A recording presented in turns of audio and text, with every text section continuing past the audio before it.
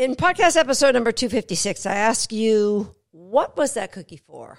And helped you to become aware of how you may be contributing to your dog's unwanted behavior. And in today's episode, I'm going to help you best utilize all of your dog's favorite reinforcements to fix that unwanted behavior.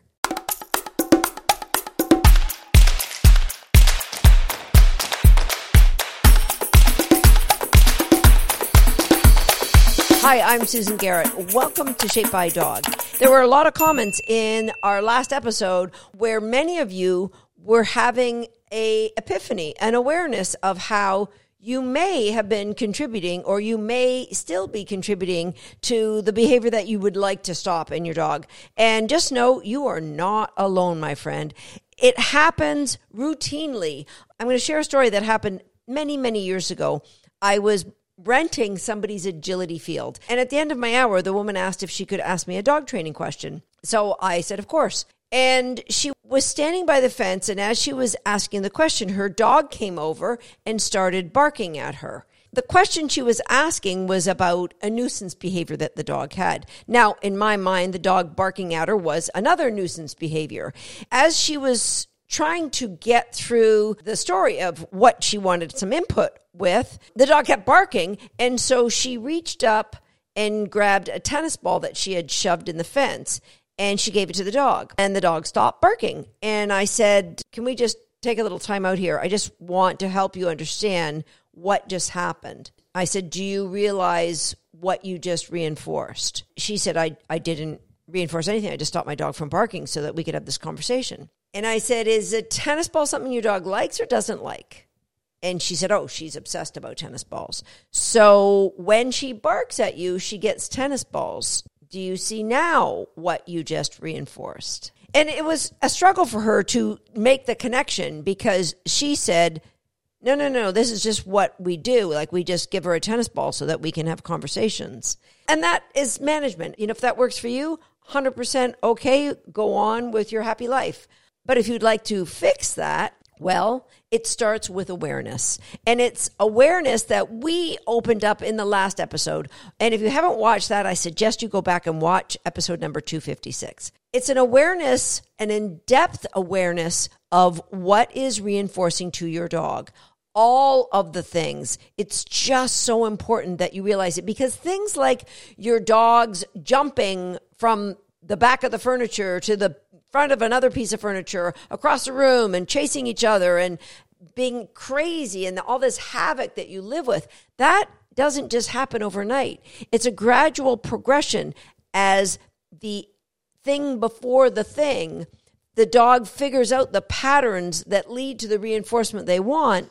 And so eventually your life feels a little bit out of control. So number one thing is you need to have that awareness of, yes, the things that you can help train your dog with, the foods that the dog loves, the toys that the dog loves, but also I think probably the most powerful thing is the dog being given the opportunity to choose. So permissions built into your dog training, super powerful. Permission to go and run with another dog, permission to go for a swim, permission to do the thing the dog loves the most. Access to those things, permissions and access, powerful reinforcements.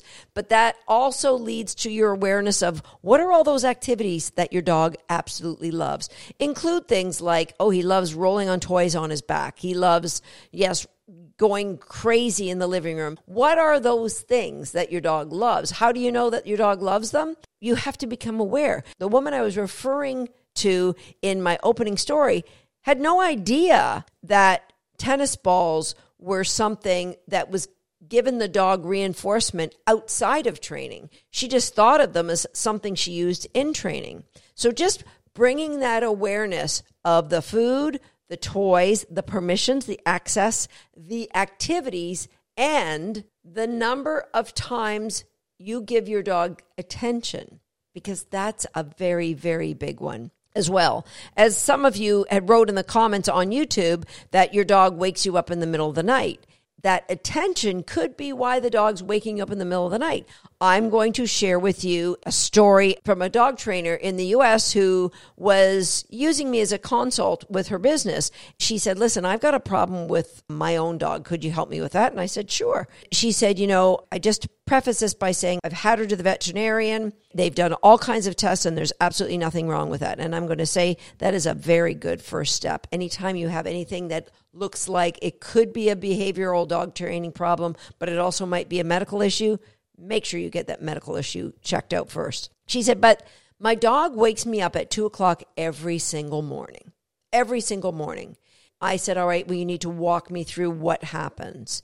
Well, she's only 9 months old and she was a border collie. I know that at 9 months old, maybe she doesn't have great bladder control.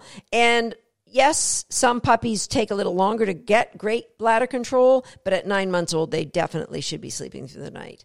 I said, I need to know. You've got me curious. Every single night between 2 and 3. The dog gets her up and she takes her out into the backyard off leash. That's important. The dog has a pee and then the dog starts bouncing off of her and seems like she has a lot of energy. So she plays frisbee with her for a few minutes until she seems tired. So she'll go back to sleep. Now, I think that's obvious why the dog's waking you up at 2:00 in the morning to have a pee. That's obvious to me, but clearly it wasn't obvious to this other professional dog trainer. And so I'm telling you that story because I want you as a pet owner to not feel bad if you have had some ahas about my dog has been getting me to reinforce them. And also, I don't want you to think badly of your dog. It's not like your dogs are conniving. It's not like your dog is like, watch this, I'm going to get her to do what I want. Dogs are far more brilliant than we are at picking up patterns of reinforcement. I'm going to give you another example of one of my own dogs, my little Jack Russell Terrier. She used to, as you were preparing food, run up my back, making these crazy, screamy terrier noises, and I just tuned it out. But when my late husband and I first moved in together, and he took over the feeding of the dogs, this drove him insane, which, looking back, I think it should have driven me insane, really. I just wasn't present to it. And so in order to keep peace between us and also keep him feeding the dogs, I just trained her to get up on a chair. So he fed them in the kitchen. I got her to get up anytime the bowls came out was a cue for her to get up on a kitchen chair. And how I did that was I made that a routine part of my day. You get up on the kitchen chair when I go in to make food for myself, and I will give her little tidbits of food from time to time. Now, the rate of reinforcement decreased over time because she got so good at that. I didn't have to reward her that often. Actually, I could go days without rewarding her. But here's what she learned. If she moved the chair on, we had these like old pine floor and it wasn't level. When she moved the chair, I could hear this rattling. The more she rattled it, the more I had an awareness of, oh my gosh, she's been on that chair and I haven't given her a cookie. So I would end up giving her a cookie. And I didn't even realize I was reinforcing the rattling. I ended up with a dog who, yes, always stayed on her chair, but yes, had a nice tap dance to it. So don't feel bad if you've created these patterns of reinforcement. It's a behavior chain. The thing before the thing, as I mentioned in podcast episode number 16, it's antecedent arrangements, as I mentioned in episode number 245. Knowing that will help you fix it. Let's think of how our dogs get educated. And there's 3 big ways. Number 1, it's when we intentionally focus our resources towards building a skill that helps build our relationship, or building a skill that helps get us something else we want, like the dog bringing in the newspaper, which, by the way, if you do it with reinforcement, it's going to help build your relationship as well. So that is intentional use of reinforcement. That's one way that the dog's going to earn an education. The second way the dog is going to earn an education, I'm going to call in the moment training triage. Now that means you get an unexpected behavior from your dog, like the dog didn't come when you called them. And so you need a solution in the moment. Think of triage if somebody is out in battle and they break their leg. Triage is they would get a stick and a belt and they would wrap the belt around the stick to immobilize that leg. That's triage. So training triage is holy crap, I need my dog to come and I don't know what to do. Or it could be, holy crap, my dog has dove in the pond and is bullying another dog for his toy. Training triage is, number one, you need to stop the reinforcement that the dog is getting. So there's two ways that you can do that. Number one, you can create higher level reinforcement.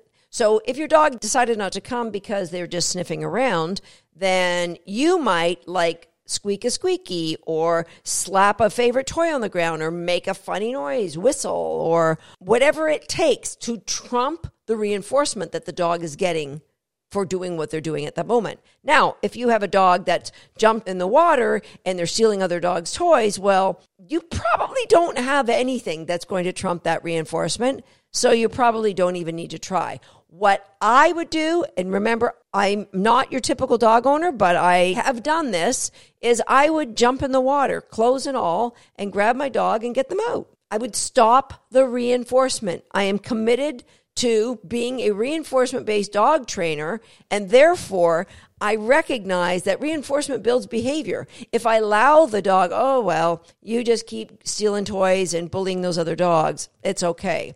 It's not okay because A, they're my friends' dogs, and that's not polite. B, it's building a behavior in my dog I don't want to see repeated. So triage means you're in the moment.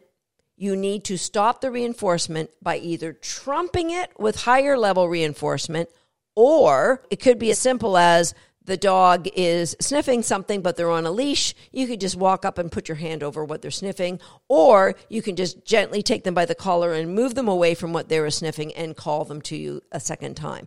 Training triage is all about in the moment. Now, you're going to say, well, Susan, isn't that a behavior chain that you just told us about in episode number 256 that is creating problems? Yes, it is.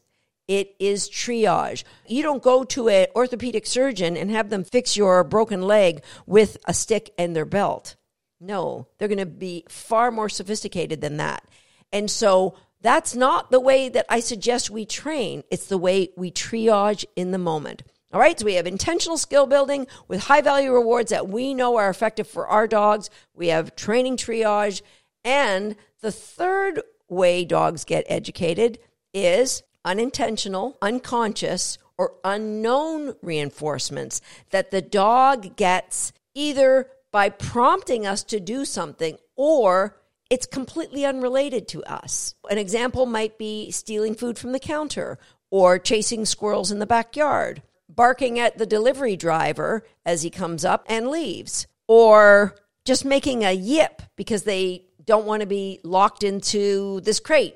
And then maybe that yip turns into a bark later on because the yip worked earlier. I'm just going to go into a bark. And then the bark doesn't seem to be working, so I'm going to get really barky. And so those things are possibly unknown to you. They are possibly reinforcements that the dog is earning just from their environment that you are not even aware it's going on. So here's the formula. The more intentional reinforcement that the dog receives from you through skill training, through developing a relationship together, the more intentional the reinforcements are coming in for training things like walking in a loose leash, walking at your side, or doing tricks, or retrieving toys for you, laying on a bed, or relaxing while you cut their nails. Any number of things that we train our family pets to enjoy. The higher the value and the density of reinforcement that the dog gets intentionally with you, and the lower the amount of unknown, unconscious, or unintentional reinforcement the dog gets away from you, you're rarely going to need that training triage. Because the more value the dog's gotten with you and listening to you and responding to you, and the lower value they've gotten from their environment or away from you, means they're going to have a better relationship with you than they have with the environment or away from you. So those times when they surprise you with their behavior of not doing what you ask becomes very, very seldom. But it may happen. So I'm going to give you a formula of what you are going to do when you are triaging your dog's behavior. As I mentioned, number one is stop reinforcement. Number two, you're going to say out loud, that was a training triage. Woo! Woo! Nailed it. Training triage right there.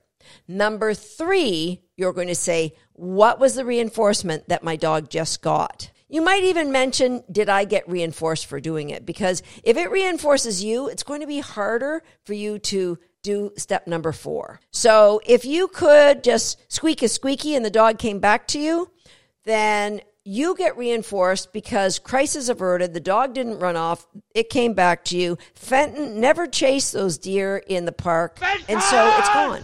But if you say this was training triage and you recognize what that reinforcement reinforced in you, then you're going to go to step 4, and that is, where's the gap? The gap between what I expected my dog to do and what my dog is capable of doing in that situation. Remember, our dogs will always do the best they can with the education we've given them in the environment we've put them in. So if there's a failure, chances are there's a gap. Your expectations are much higher than the dog's capabilities in the environment that you've put them in. So when you're triaging, know, wow, okay, this is enlightening. There's a gap. So step 5 is, what is your plan? If you're a member of our Recallers program, there's a very high probability that you can go to one of the games, or you can go to one of our extra programs we have on Pedicure Please.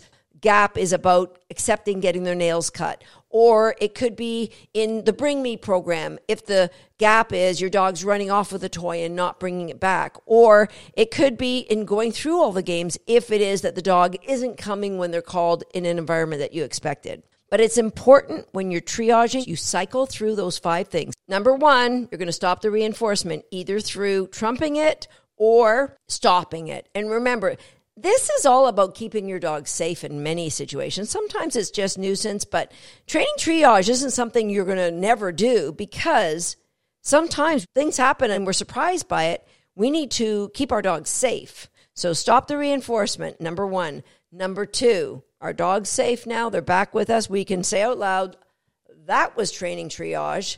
Number 3, we're going to ask, where was the reinforcement for the dog? And was there some reinforcement for me in there?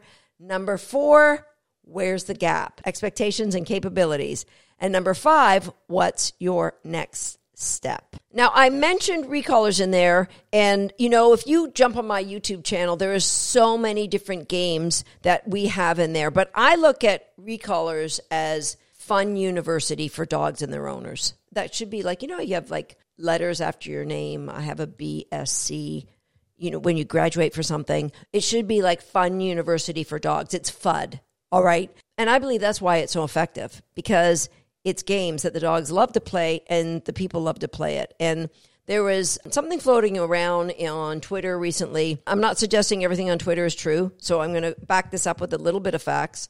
It said it takes 400 repetitions to create a new synapse in the brain when you're learning something, but if the learning happens in play, it only takes 10 to 20 repetitions. Now, I dug as much as I could, and I couldn't find a study that backed that up. But I have seen this, and this is truth, when they're talking about students, like you and I as students in school, and they say a gifted student will learn it in 1 to 4 repetitions. That's impressive, seriously.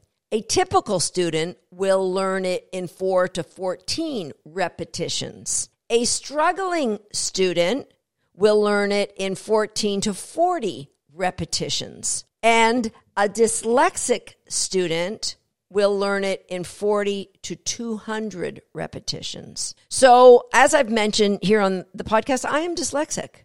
But what I did is I learned early on as a student to take the things that I was struggling with and make them into a game, because there was no way I had the attention span to do 200 repetitions of anything.